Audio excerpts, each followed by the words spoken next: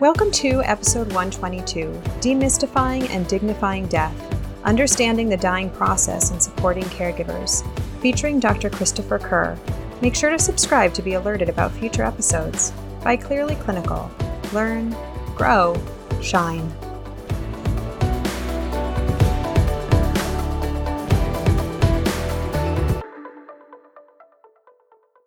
Hello to our listeners. My name is Beth E. Riaz, and today I am honored to be joined by Dr. Christopher Kerr. I reached out to Dr. Kerr due to learning about his work actually on a documentary series. It was on Netflix.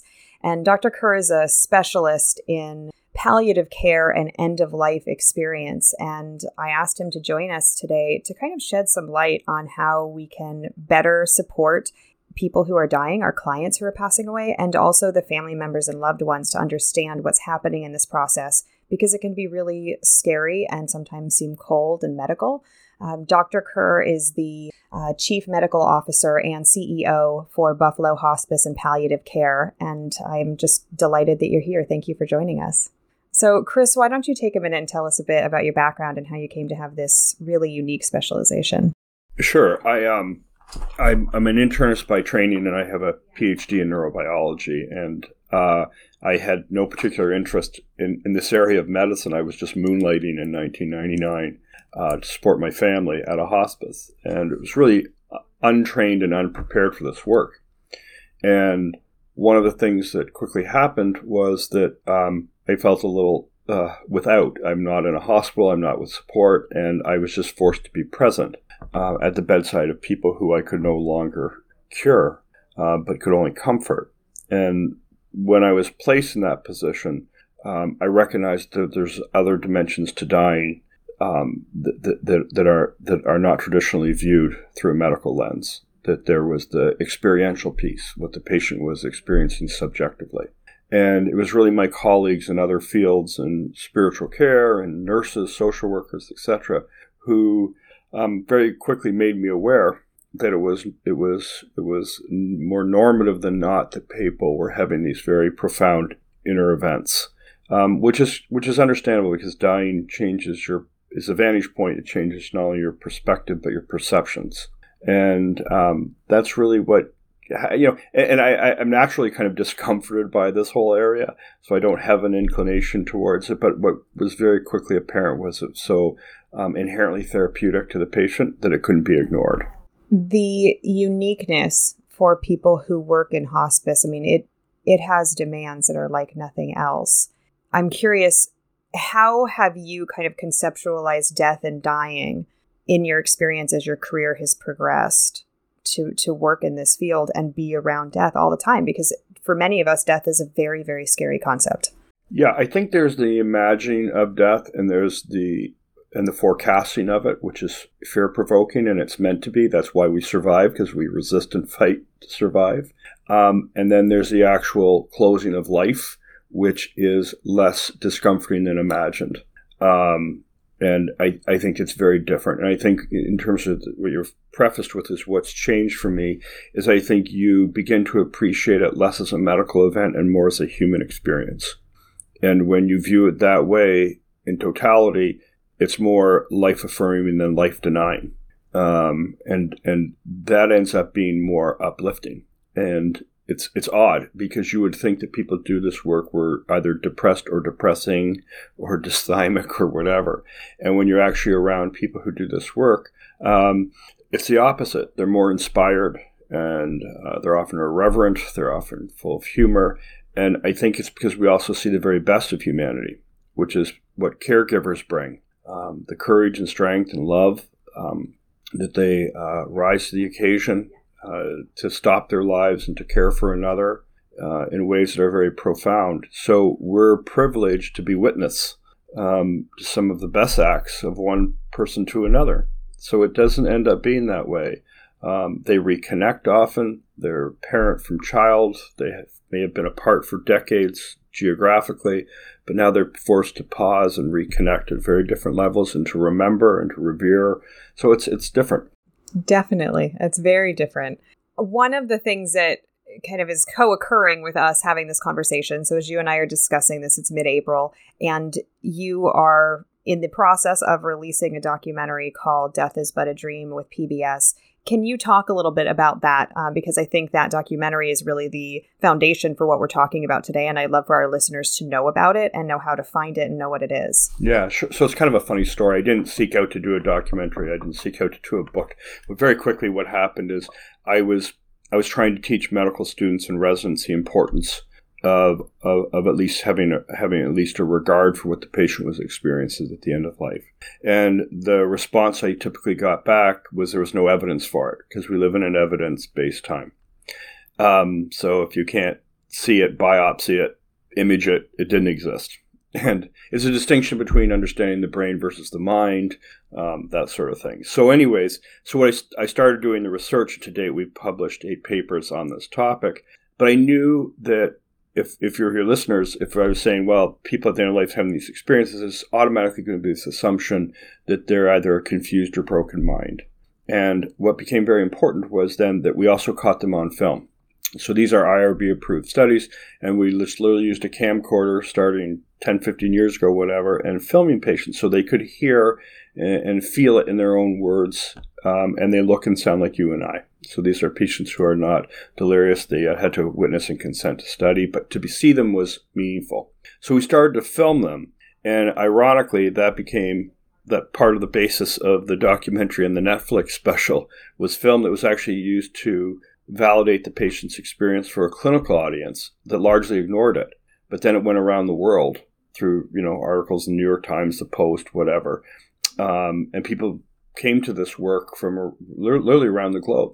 And then the documentary arose really from the book. But we had this footage, and that's how it came about. Having watched the documentary, it's incredibly powerful. And so I encourage our listeners, if it's something, if you're listening to this interview, then this interests you.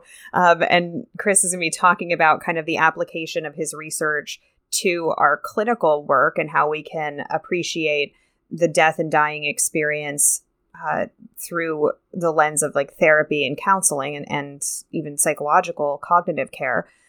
But it's fascinating. So I recommend it. Chris. You can see it, by the way, through that. I didn't answer your question. Sorry, it's the PBS World. So if you look on your Up World channel, they'll show whatever location. And it's in about 80% of homes in the United States with a television. So it's on April 15th. So if you look up the World channel. Perfect. Thank you. So on PBS World, Death is But a Dream is the name of the documentary. And it's very interesting and gives you more of a view into Dr. Kerr's work. And Chris, the book's the same name. Thank you. Thank you for that. Yes. And there's also a book. Chris, tell me about, you mentioned the difference between brain and mind. Let's start there and what you saw as an MD viewing the clinical death of the body and then this difference with the mind. Can you speak to that and how that's kind of the jumping off point for what we're talking about today? Yeah, I think there's this tendency, we're so overly medicalized, what's a natural occurring process, that we view it through organ systems. So we view it in terms of a failing heart, a failing kidney, a failing brain. But there's this kind of soulful aspect of life closure that cannot be viewed. It's like showing somebody love on an image. It's an abstraction, but it doesn't make it any less real or any less experiential for the person. And that's true at the end of life. So there's this natural tendency to draw inwards and to reflect on one's life and on the things that matter most, which tend to be relationships. And that's where the patient sits at the end of their life, is on reflection and on remembrance and reunion to the people that they've loved. I'm curious. So next week, we'll be releasing an interview that I did with Jill Johnson Young about intimate partner loss. And we were talking about the ever famous Kubler-Ross stages of grief and kind of the misinterpretation of adding that after somebody passes away. But it was actually always intended for the people who were going through anticipatory grief related to death. How do you see those things come up? Do you see people go through denial and anger and bargaining and all of that in the work that you do? Not really, no. Okay. It was obviously pivotal work and opened up good discussion and good thinking on a topic that wasn't even ever explored. So, and there are certainly elements of its structure, and I'm by no means an expert on the theory, but there's certainly elements that there are pieces of which there's a universality to.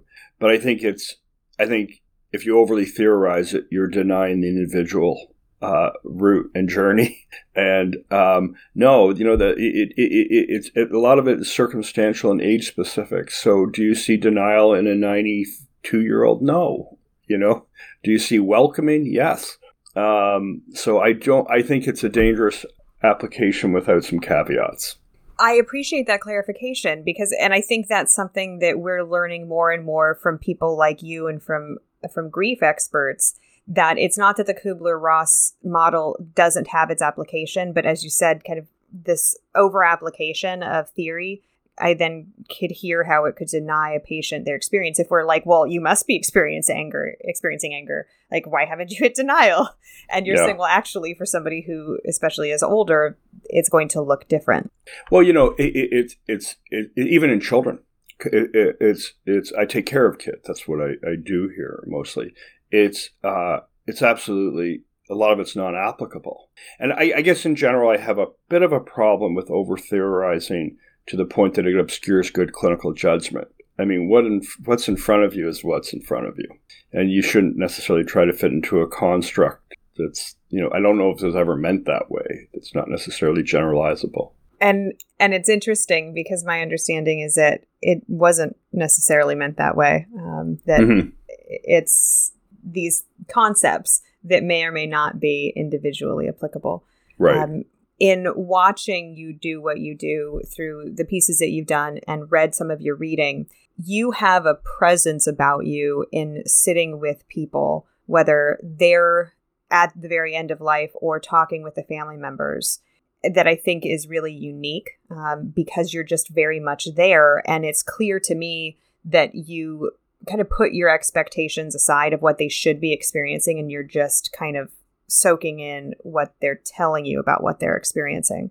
How was that different from what you thought it would be? I know you mentioned in the documentary hearing from nurses like, oh, this is a normal thing. These are, the person's having visions. Tell me about that. Tell me of like what you're seeing that a lot of people don't understand about death and dying and what's a normal part of the process for palliative care. Yeah. So, I mean, we overcomplicate dying. Nature takes care of it pretty much by itself. And one of the things that naturally happens in dying is defined essentially by progressive sleep. Very few people, 10% of deaths are acute. The rest of them, people dwindle, and they do it naturally. They lose their appetite over time. They eat less and they sleep more.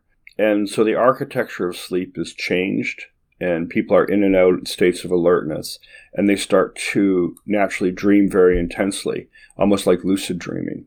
And the things they are drawn to then tend to be these other experiences. So that's kind of what you learn. And in terms of being present, what you learn is, in medicine, it's easy to forget that we have a role, not just on the curative side, but to always comfort when you can't cure. And when you're doing that, I think you just learn to be present more and let the person define their experience. And that's kind of how it all kind of comes out. The research that you've done has been specifically about these anomalies, I guess, the things that a lot of people don't understand about death and dying. Can you talk about the research, how it came to be? Yeah. So there's nothing new, essentially. It's always been discussed throughout time, cultures, history. In many cultures, it's the way they connect to their ancestors. But it's this idea that as you're dwindling kind of towards the end of life, that you're having these inner experiences. And it was very hard to get this accepted. So what we did was we started to survey patients every day before death. And we had a quantitative component to it and a qualitative component to it. And we've done multiple versions of this. And basically what we asked them, we said, are you having dreams? And we measured realism, we measured content, comfort, etc. And the long and the short of our kind of the study that got so much attention was that as people trended towards death, there's increased frequency of these dreams, even though the people who experience them tell them, no, they're virtual. They feel virtual. They're measured on a realism scale, they're 10 out of 10. And as you get closer to death, they increase in frequency, but also the content changes. So you're re-experiencing people who you've loved and lost, and it feels virtual. We measure comfort, those tend to be the most comforting dreams. So instead of seeing that kind of fighting against the dying of the light, we're actually seeing people surrounded and loved, and often wanting to reconnect with that feeling that they had when their eyes were closed. That they were okay, that they weren't alone. And time and distance seem to go away, so a 95-year-old man can be reconnecting with the presence of a mother he lost when he was 5. So it's really important that these dreams don't deny death, but they almost transcend it. And this idea of connectivity between those we've loved and lost that shaped who we are. And there's this real editing process. It tends to be the people who loved and secured us, who nurtured us. So it may be one parent, but not the other. It may be one sibling, but not the other. But it tends to put people back together at the end.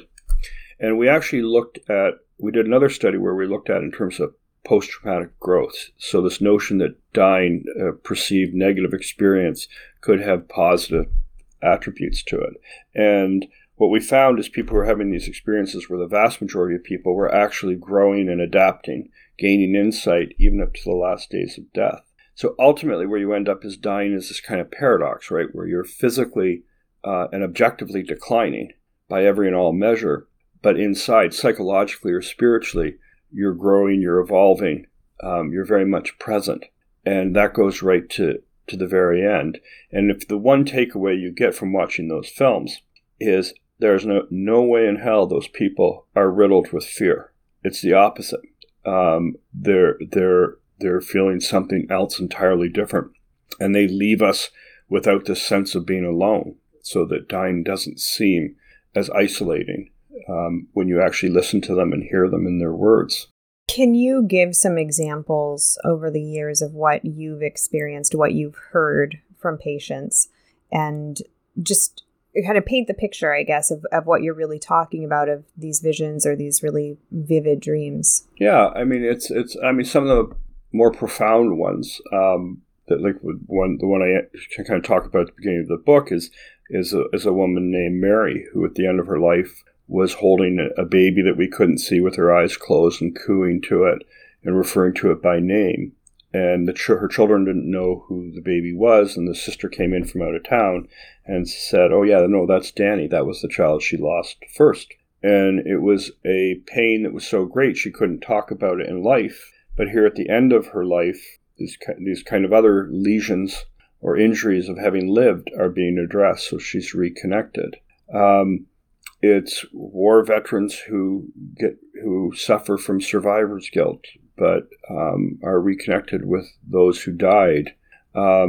It's often a spouse who gets to re-experience in very, very deep, rich detail the presence of the loved one they lost. It's just again and again these themes of being put back together through love. And sometimes forgiveness. There's probably 15-17% of them report distressing experiences. You know, you die as you live. And these end-of-life experiences don't seem to deny that that's true. But they often lead to some of the most transformational pieces. So there's I think in the film, there's the fella who was in prison more than out and on drugs and jovial guy, but then he started to have these horrible experiences where he's being stabbed where the site of his cancer was by people he had harmed. And he woke up for the first time and he really asked to see his daughter and to ask for forgiveness and to express his love. So you see a lot of profound change from these events. But again, it's this idea that there's, despite the physical overt symptomology, there's this inner process of people that's rich in meaning. With those visions or dreams or whatever you want to call them. By the way, just if I could clarify that, the reason it's not like you walk in and people are seeing people all around, like in a vision sense. The nomenclature is horrible for this because people argue, no, they're not dreams that happen. They're called visions because people often think they're awake during them. And by definition, then, it's not a dream. but it's not like we come in and they're awake and doing this. It's more that they're in and out of sleep so much that it's almost like lucid dreaming, so it feels like it's reality to them. To share my experience, and I'm sure for many of our listeners, many of us have supported people, loved people through the dying process one way or another. And I know for me, one of my early formative experiences in this arena was with my grandmother. And I remember what you're talking about. I was in my, early 20s and was at her bedside when she was in hospice. And I remember her talking to me about seeing people. And it's interesting in my reflection because looking back on it, like there was nobody that said, here's what's happening. And I don't even know if I told anybody. I just remember holding her hand and saying, oh yeah. And what was that like for you? But it was like very weird for me that my grandmother was having these conversations and these experiences with people who had passed away before her. What are some of the things that you would like to say to clinicians or to family members to understand this process and normalize it? Because I think it can be really creepy. Yeah, well, it's a really great question. And I think, and you guys are so much better at this than physicians, but it's this idea that when people are having unique and unrelatable experiences, they're given permission for it to occur. So that they're not looking at it and thinking, "My God, what's wrong?" or have they lost their mind? Is this medication? Has the tumor gone to their brain? So I think giving it permission. So it's saying to them, "Look, it's really common towards the end of life. You're going to be some very deep and intense sleeping, and it's more common than not that you're going to have dreams that are very vivid for you, and you may, these are the kind of things that are touched on." It's okay. This is common. So giving it space to occur. And I think really what's really, really important, the patients, by the way, are seldom alarmed by it. It's normative for them because it's their experience, right? But it's the caregiver, it's somebody like you, who it needs to be clinically contextualized for. Because it's one of their jobs as clinicians is to bring people closer to the bedside, not farther from the bedside. And if you can explain it to the caregiver. I'll give you an example. So it wasn't long ago. I was taking care of a patient, and she's in her 80s, and she's speaking in her native Polish language. And I come in, and the daughter's sitting in a corner, stoic, arms folded, unsure, just like you described. I'm not sure what I'm hearing here. And then, told, no, this is more common than not. And they're usually very comforting and meaningful. I come in the next day, and the daughter's beside the bed making notes because she's hearing in detail, real detail, for the first time her mother describe her childhood home in Poland, the animals she had, her friends, her grandparents. And so it didn't feel, death in that perspective then doesn't feel alone and isolated. It feels more of a rich and profoundly meaningful. And that, as it turns out, very, very much changes bereavement. And we've done a lot of those studies. We have 2 papers. Our total survey number is 750 bereaved family members. Many of those were interviewed. We applied validated tools like Wharton's, scales of bereavement and grief. And family members, loved ones who witnessed their loved one go through this, grieve differently because it turns out how you witness somebody die who leave you very much changes how you imagine and transition through loss and acceptance and remembrance. So the example in the documentary, for example, actually this one isn't in the documentary. You've got 2 life partners together. They've been together for 60 years. They lost a child. And at the end of the life, the husband's looking down at his wife, and she's remembering and feeling and talking to that lost child.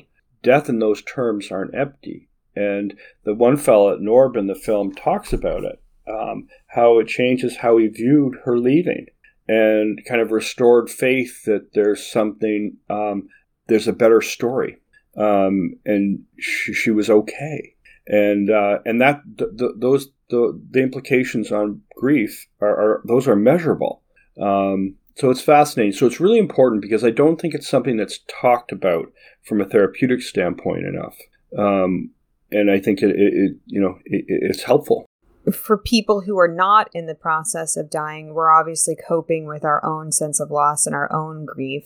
And I know many therapists who've had the experience of having a client that they've had for a long time, and then there's some major diagnosis. And so the therapist finds themselves supporting a client through dying, and they never anticipated it. There are people who are grief experts and who are experts in this. But for a lot of clinicians, it's like we could work with clients for years and then something changes medically. And now the focus of our work has changed. Can you share some of the data points relating to like the frequency of these experiences, like how many patients were going through it? How are they different through different stages in life? Because I think there's something really comforting about your research. I think not just from a clinical standpoint, but I think for any of us that like it makes me breathe a little bit deeper and feel like a little bit more okay about dying. I mean, that's essentially the feedback I get, around the world from the book and from the documentary where it's been seen, is that you're definitely soothed, right? It's a very, very different version of dying. Again, it goes back to the idea that dying is more. There's this natural pattern to it that is less fearful than we imagine. From a physical standpoint, which is most people, it's a lessening, and it's progressive sleep, but also that there's this other piece to this that takes care of itself, But some of these conversations are interesting in that I think they actually belong very much in your realm, because there's an abundance of data that doctors do this badly. They do prognosis badly. You're better off flipping a coin. There's some data on that as to whether you're going to live 6 months or less. They do very little to tell people what to anticipate. So we see people come from the hospital literally every day who know how much the parking is and how much the coffee is and where to buy it at the hospital, but they actually don't know what to expect. And from your end of things, that void of information, that discomfiture about telling people and informing them, is a void that's filled with fear. So if you take somebody, let's say, who's COPD and been short of breath their last 20 years, and they think, well, okay, I've survived and I know what breathlessness is, now I'm going to die, I'm going to suffer like hell. And the fact is they don't. They're dying because they can no longer get short of breath, for example, so that you naturally sleep more.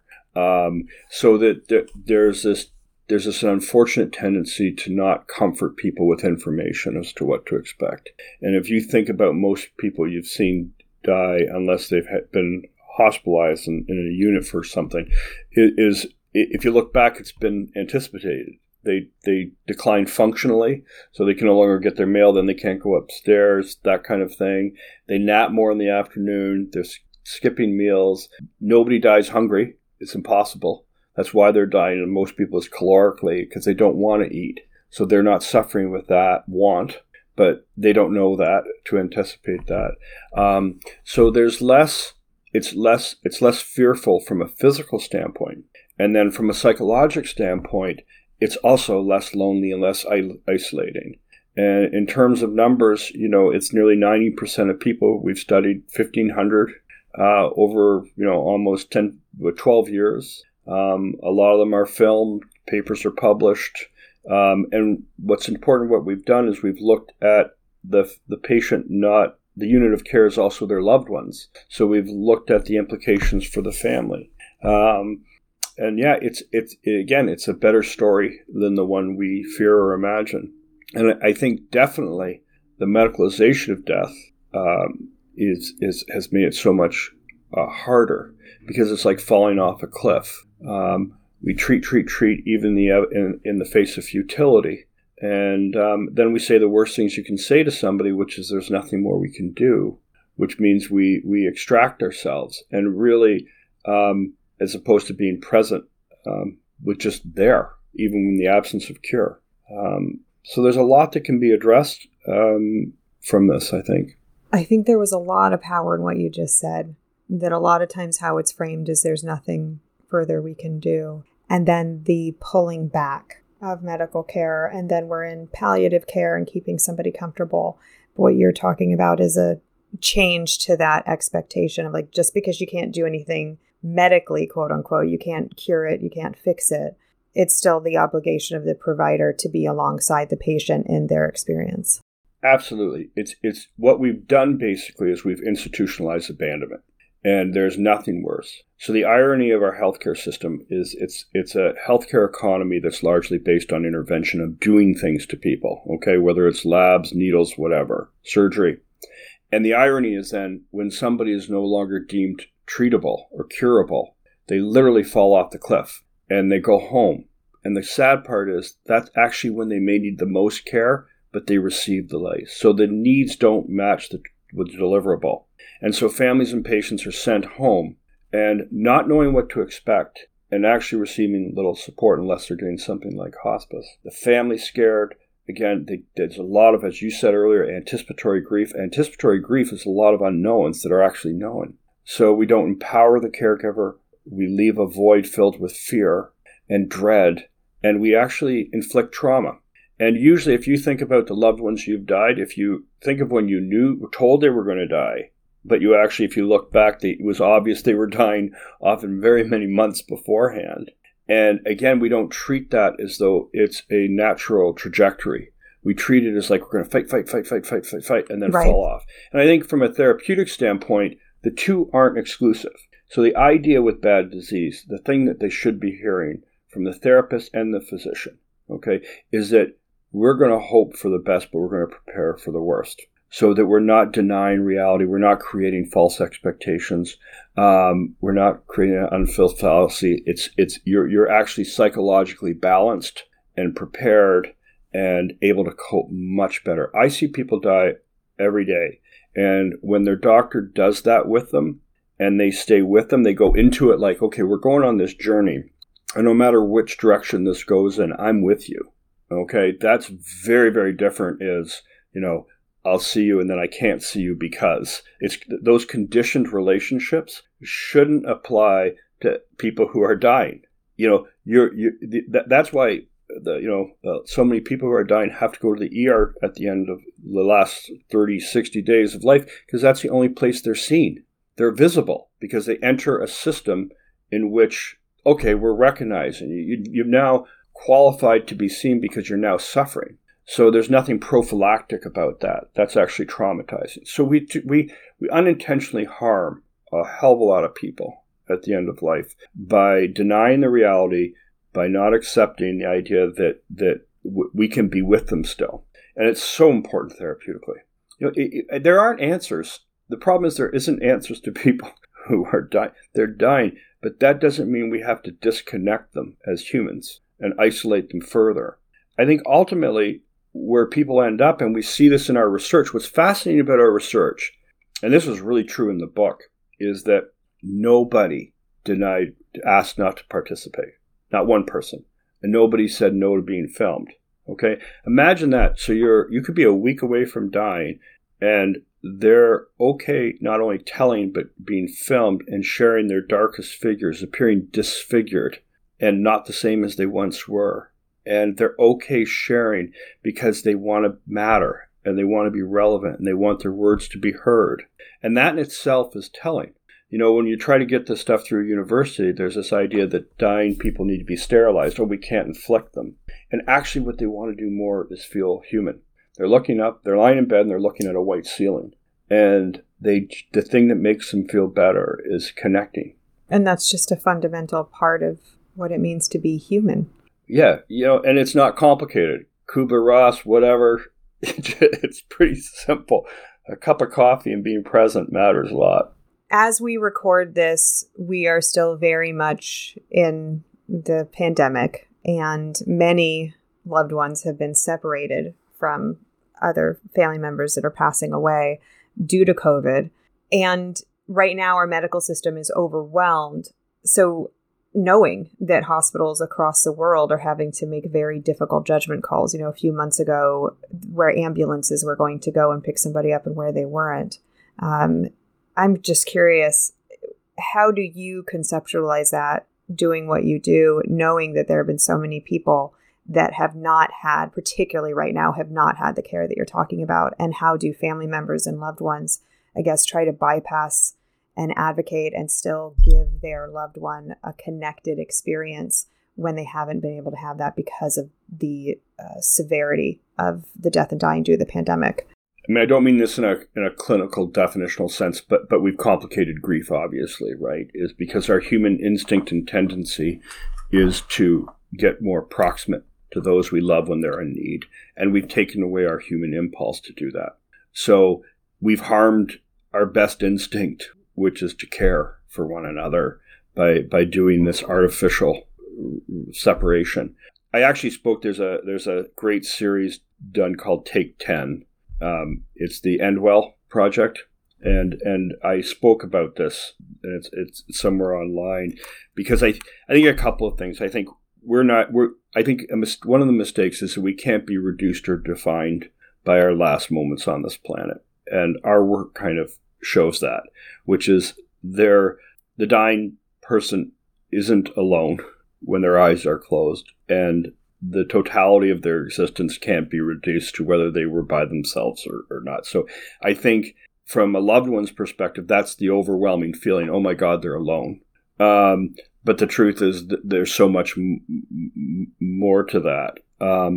But yeah, I think that one of the things that we've done here, which hospices around the country have done, which is really, really important, is pull people out of facilities where they've had limited hours and put them into inpatient units where we're able to reconnect.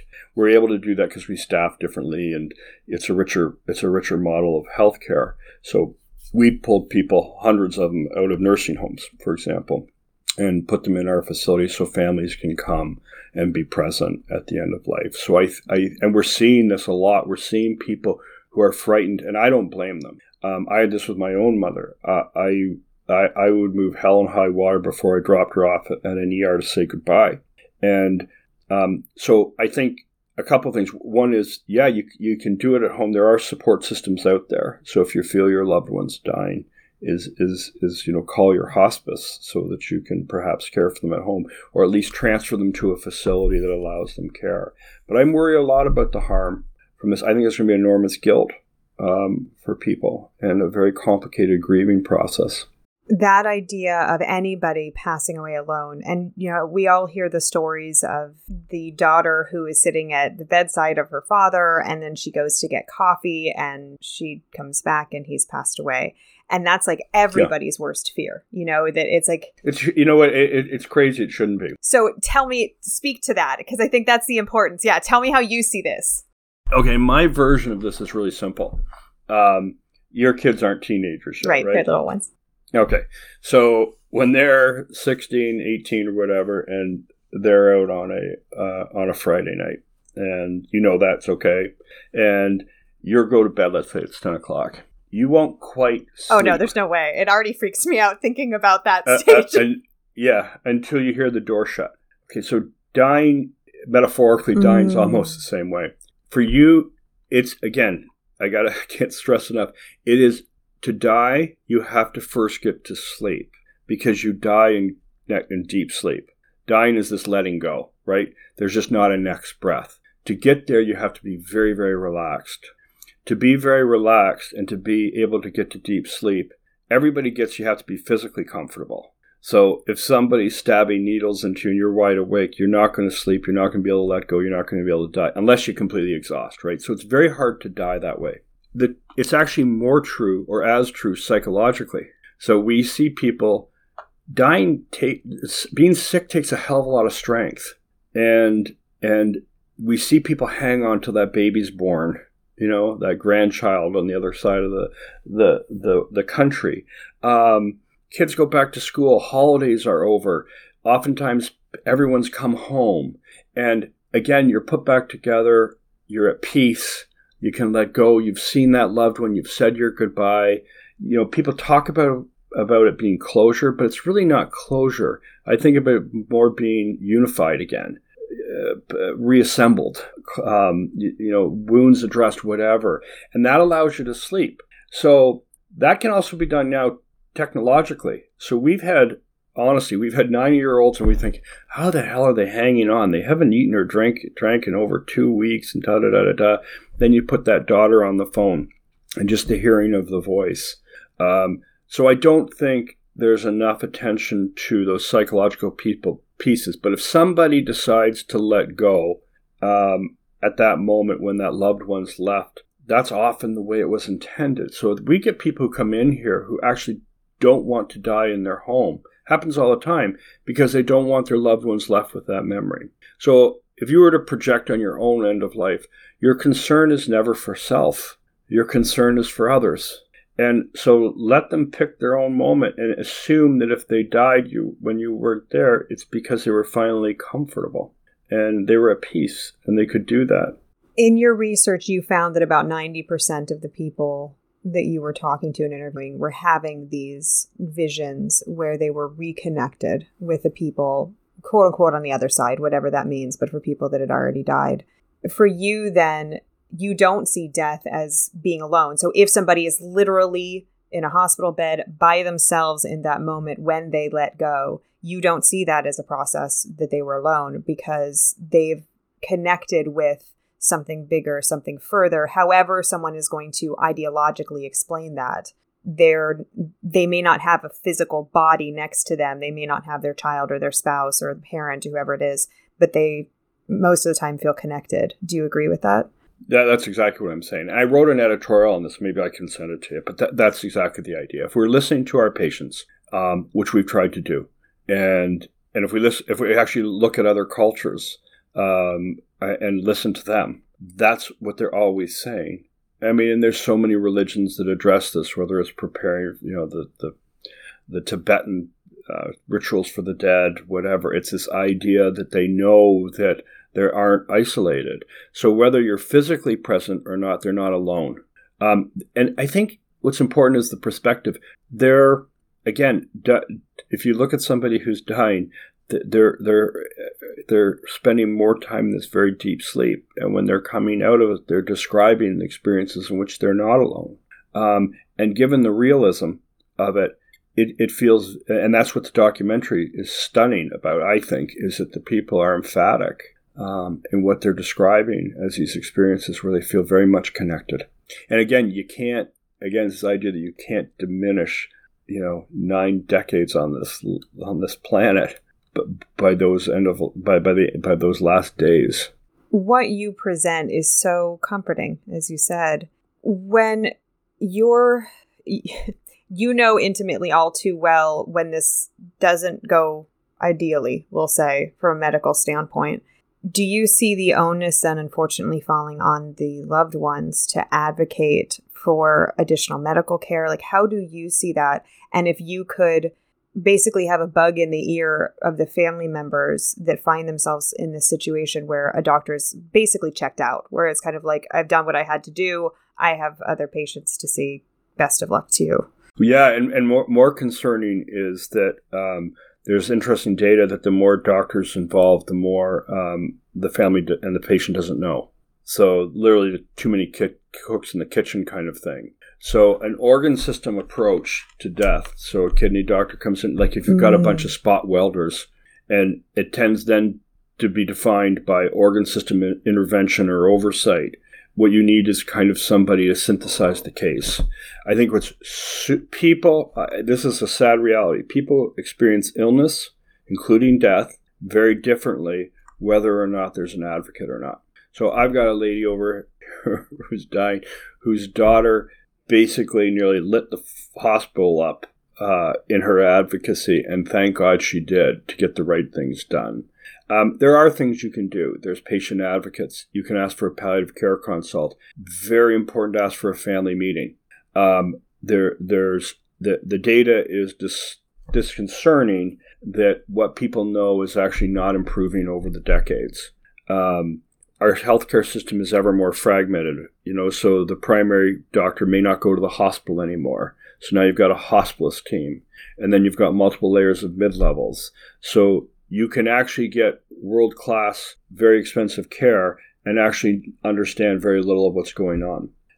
So asking for a family meeting, asking for palliative care, asking for a case synthesis, realistic prognostication. All of those things aren't to be assumed to be given. And I think one of the problems is patients and their families are overly deferential to the physician. And I think that's dangerous because they'll, particularly at the end of life. It's unfortunate. I think to kind of gather my thoughts for a moment, yes, I think you and I can both agree it shouldn't be this way. And there are medical systems where it's not this way, like where you are. The importance for that loved one, that caregiver, to advocate, to reach for an ombudsman or a patient advocate, whoever it is, to create kind of a better end of life experience. What's interesting for me as you're talking about this, I'm remembering that when my grandmother was in hospice, none of us told her that she was dying. Like that's what just occurred to me, is like, I think everybody was almost trying to insulate her. And I was like, I'm the baby of the family. And so like, I was the very youngest grandchild, and I wasn't involved in a lot of the decision making. I was just there kind of holding hands, and I remember singing to her and kind of doing things like that. But I remember this idea that she was insulated from knowing about what was happening. Yeah, not really. So a couple of points is I've been doing this for 22 years, and I've actually never met the person who didn't want to know. Right. And so they may not want to know at the time of diagnosis. There's absolutely that very understandable response. And that is a process. But trust me, when people no longer can get up, when they look at their arm and it's a third of the size that it was, they can't stand up. They put the data points together. And one of the biggest tragedies is for the patient themselves to come to their own self-realization. Right. And we see that all the time. And actually, again, you don't have to worry about it because nature tends to take care of it, is then your grandmother was having these experiences. So people tend to self-inform. And as you saw in the documentary, even the children did that. So, you how do you tell a child that this is them? But then as you saw in the documentary, several of them saw deceased pets. They didn't know loved ones who had died. And they knew intrinsically that they were okay and they're not going to be alone. They didn't have to talk about terms of mortality, but they understood. So it's the idea that we can protect people from their own mortality is bizarre. And it's what's really interesting. Even very demented people figure it out in very interesting ways. And one of the unfortunate things is that a very old paternalistic view medically was that, and you still hear it, is you don't want to take away hope. Well, that would be great if you could fool somebody to the very end of their life that everything is fine. And they left us absolutely optimistic that they were going to continue to live, but that actually is incongruent with the reality. So what we do is we set them up for this very horrible dissonance. So a doctor's saying, you know what, see you in a couple months. Right. You never know. We'll do another scan. And meanwhile, the patient is failing, and they know it's their own freaking body. It's their own life. And if you all of a sudden started to change, lose half your body mass, can't stand up, etc., you figure it out. It's you own it. Both your physical presence and your life. And so the idea that somebody can deny your reality, of all realities, you can fool a lot of people on a lot of things. Trying to fool people that they're failing, and declining, and all of a sudden they're throwing up or whatever is just, you're trying to create a parallel reality. And we all know that creating a falsehood is so harmful, and it doesn't allow people. There's a lot of hard work that has to go into closing your life, right? And that may be practical things, finances, wills, wishes, all of those things. Much more substantive, though, is our relationship pieces. Whether it's to reach out to somebody, to feel their love again, to ask for their forgiveness, to share your hope for them, whatever, to talk to your God. And if you deny people those precious moments, that hard work, those days at the end of the life are so vital. They're not just any day. And if you create this person that they've got, 1,000 more of them when they only have 10, what are you really doing? There's this moment in the documentary where you are talking to a woman who's dying, and she's spunky as all get out. And you're talking to her and you say, well, I'm going to tell you what's going on. And I'm going to answer all of your questions. And she kind of hesitates and is like, really? And there's this, because she's surprised that a doctor is going to actually tell her what's going on. Well, worse than that, she tries to let me off the hook first by saying, no, I know you're not going to tell me, or you don't have to tell me. She expected it. Her expectation of her physician was basically, you weren't going to be transparent and honest. And she was letting me off the hook. And I have to tell her I work for her, right? And that I owe her truth. It's such a powerful moment, but it shines a light on exactly what you're talking about, of this disconnect. Yeah. Well, and of our expectations. So that basically it's like going in to go buy a car. You know that salesman is not going to give you the best price going in. And so you go in there basically positioned relative to that other person, saying, I know that this isn't an honest discussion. And that's okay if you're buying a car, not if you're trying to know what's actually happening in your life. What a crazy concept. I mean, that disconnect. And it sounds like then, I'm making assumptions here, but so as a clinician working with somebody who is at the end of life, wanting to encourage them to self-advocate if they can, to ask direct questions and to confront and be like, no, I need to know what's actually happening. Well, you know what sorry to interrupt you. I think this is a really, really probably the most important takeaway, which is a lot of these discussions don't just belong to the physician. Okay, so this isn't hard. This isn't elaborate science. And therapeutically that you often get a patient to realization and acceptance by having them self-discover, by you saying, this is a data point, right? And this is a data point, and let them connect their own dots. You can have the same discussions whether you're a rabbi, a social worker, a psychologist, which is, how were you a year ago? And tell me where you were 6 months ago compared to today. Oh, I can't do this. I'm failing this. My weight loss.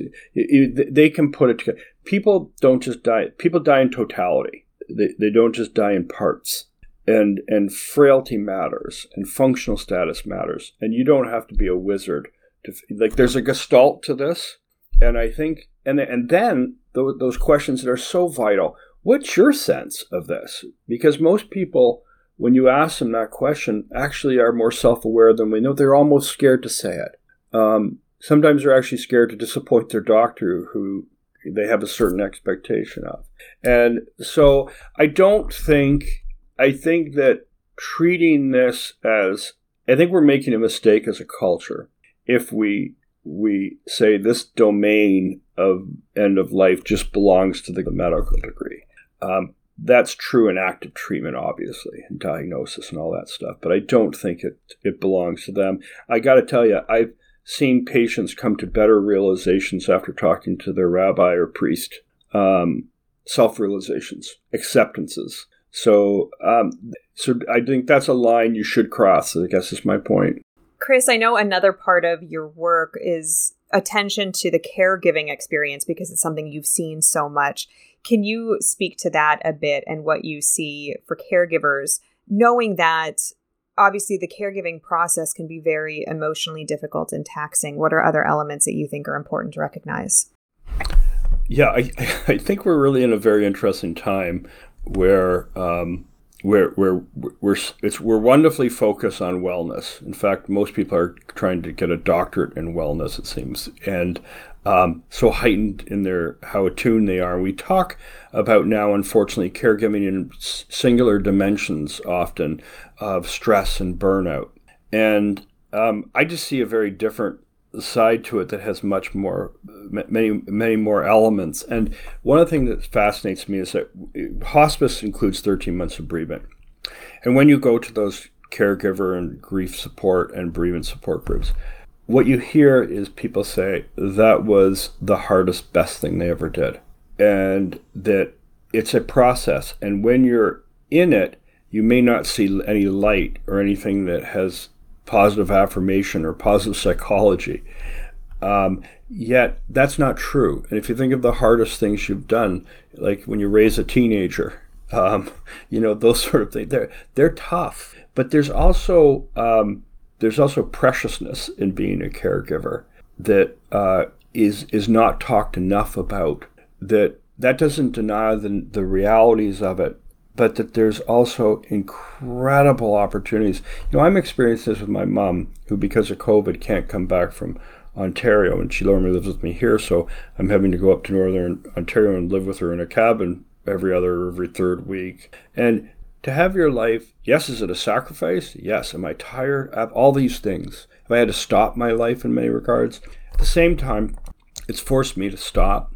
And tending to the dying does that. It shows you to stop, to listen, to reconfigure our lives together, and to remember. I just see caregivers finding themselves such enormous courage they didn't know they have, to give in a way they didn't know, to stop a hurried life, to be proud and to value these things. And I don't think those are the terms we often talk about it in. And I think it very much affects how they process loss afterwards, whether they were able to rise to the occasion and reconnect with that person. And I just think sometimes I think we should reframe it and look at it as more with a wider lens. I appreciate what you're saying. In therapy terms, what you're talking about is the dialectic, the ability to hold seemingly conflictual ideas simultaneously. And so It's not that it's hard, but I enjoyed it, or it was meaningful. It's that it's hard and there are elements that are enjoyable and meaningful. And I think that is an important distinction. So I'm glad you brought up that element. And I think from a therapeutic perspective, that's an important reminder. And so it's not clinically that we're like, well, yes, but there's that other stuff that's really hard and you haven't slept a night fully for months and you're exhausted and you're worried about money and all this stuff. But let's talk about the good stuff. But it's appreciating that this is a very multi-leveled experience for the caregivers. Yeah. And, it's those hard things that really almost structurally change us. Giving birth, struggling with a newborn, caring for somebody at the end of life. That's also where there's the richness of having lived or living. And I don't mean to make it sound in an overly spiritual or even a religious context, but there is value there. And I think what we do is we tend to look at it only in the present experience and self-assess all the time in that frame. And I think it misses a better, bigger picture, because that's not what we hear. You want to know what I hear that's really interesting is that they don't regret. I don't hear caregivers talking, like, of all the crap we do in our life and riddled with, reevaluation or regretfulness or sorrow, caregiving tends not to be one of those things, and I think there's value there. I agree. Yeah. I'm just struck. I go and sit on the pre-COVID these caregiving sessions, and I'm just so impressed with where people got themselves to through that process. There is so much power for me in the last hour that we've spent in talking about these concepts. And now, having had the opportunity to talk with you a couple of times, I think what's refreshing about this conversation is that you carry a very clear sense of peace about this, a very clear sense of clarity that I think is very comforting. And I saw the same, I have friends that work in hospice. I see the same in them, that there is, like you said, it's not this super dark, depressing work. And of course it has those elements, but this overarching almost sense of security. And I know my takeaway from this, and I hope our listeners have the same experience, is a sense of security and a sense of comfort of viewing this stuff in totality instead of breaking it up into parts. And the allegory there of what you were even saying about the human body, that we can't just take one system and only look at that, but we're looking at the whole body and the experience of dying. And you're talking about the systemic impact and the attachment figures, the connection, all of these things together. Chris, for people who want to learn more about you and about your work and these concepts and the work that you're doing there in Buffalo, please share how to do that. Yeah, sure. There's probably the best way is to go to a website. It's Dr. Christopher with a C, Kerr, KERR.com. And what's neat there is that whether you buy the book or not, there's really important to look at the videos of the patients and families, because we have peer-reviewed publications and lots of data, but there's nothing like seeing the patients and families self-express their end-of-life experience. I think it's just a very different vantage point that we typically don't get a window into to see. So I would encourage people to look at those, and they're on YouTube as well. There's also a TED Talk, a TEDx talk, just my name, TEDx. It'll appear. And the documentary. So the book is Death is But a Dream by Penguin Random House, and the documentary is Death is But a Dream. And we're also on episode 5 of the Netflix special Surviving Death.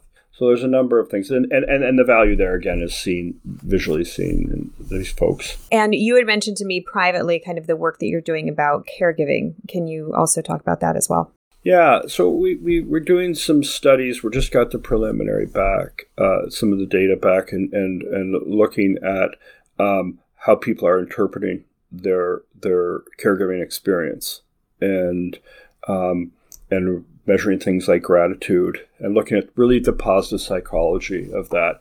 And we're kind of taking the same approach, which is a more comprehensive view, and we're matching that with also filming people, because that seemed to be the recipe that worked, was not only having the data, but then telling it through patient stories and adding a visual component to it, because it tends to message to a larger audience. So that's what we're working on. Thank you so much for spending this time with us. It's really been thank you. Comforting. Great questions. And enlightening. And keep doing what you do. And thank you for taking some time out you to too. share. I can see why you're doing what you're doing. Great job. I love it. Thanks, Chris. Thank you so much for joining us. Thank you. You've just finished listening to another exclusive Continuing Ed podcast by Clearly Clinical. If you like what you just heard and you need Continuing Ed credits, please visit us at clearlyclinical.com to check out our 1-year membership, where you'll have access to our growing library of Continuing Ed podcast courses. Clearly Clinical, where our goal is to help you learn, grow, and shine.